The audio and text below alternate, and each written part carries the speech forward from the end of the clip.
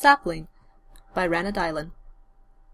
When the moment arrives, the signs are evident and all preparations are in place. The sapling arrived just in time, the night before, from a farm 2 miles out of Kirkwall. Since last night its roots have been soaking.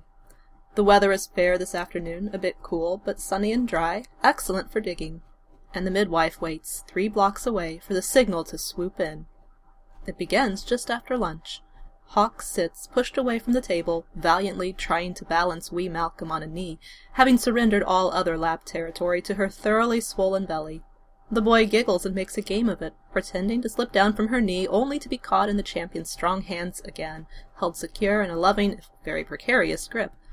One moment he is bouncing and chortling, and Metis laughs along as his grandson's antics draw a chuckle even from Fenris. The next, Malcolm slips suddenly to the floor, unharmed, but startled, silenced mid-laughter, to balance on his toes and look back up at his mother in surprise. "Oh," Hawke says, staring off into space. "Oh, Fenris, I think it's time." And then the plans prepared are put into motion. Hawke, bundled up to bed for her lying in. Malcolm, delivered to Irana to be tucked into his own bed. Fenris, off like a bolt from Varric's crossbow to fetch the midwife.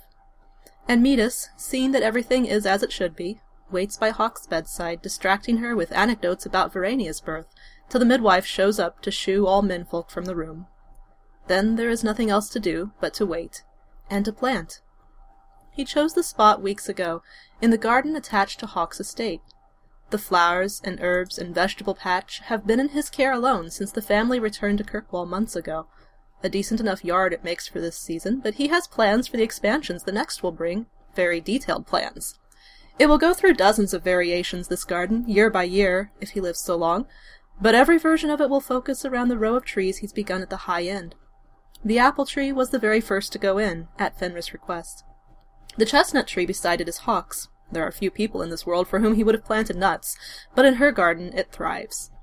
A few yards in front of these, a peach tree for Malcolm, and beside the peach tree, the spade awaits for the orchard's newest member.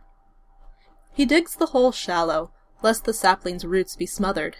As the earth yields to the spade, he remembers the orchard in Saharan the day he dug this hole for Verania's pomegranates. That tree had grown broad and strong since his daughter's birth, heavy with fruit, alongside the orange tree he'd planted on the day Mara became his wife. They had been the chief of all the trees in his orchard. Perhaps they grew there still, long abandoned, or now feeding new settlers. He did not like to think that the slavers might have set fire to his trees along with the buildings of the town. The earth is ready now. He lowers the sapling into the space he has created, making room for new growth in his garden, as they have made room in their hearts and home. Gently he showers the soil back into place, cradling the fragile roots, as blankets in Hawke's chamber wait to cradle new life. He leaves a space around the trunk clear so that the roots can breathe and grow strong, listening all the while for the cry at Hawke's window that will signal the newborn's first breath. At last he hauls water from the well, soaking the earth and the roots with its blessing, feeling his cheeks wet with anticipation and joy. And then he places a hand on the slender young trunk and calls to earth, to sun, to the tender life within. Life sings through the bark, through roots and cambium, all the way to the tips of the fragile new branches. Not too much. Time and nature will do the bulk of the work, but with the gardener's magic a single tip buds and blossoms, and a sweet cherry scent brightens the air. Metis smiles and pats the bark approvingly. And there, at Hawke's window, the cry of life rings out on the breeze to mingle with the scent of spring. He plucks the first blossom and makes his way inside, up the stairs, into the chamber. Fenris looks up at Metis' approach and beams with relieved pride, the bundle in his arms still softly whimpering. "She's here," Fenris whispers, holding the bundle up for Metis to see. "Mara."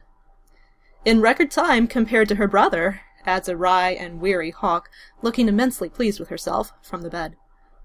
"Mara," Metis greets the little one, tucking the flower behind her tiny round ear.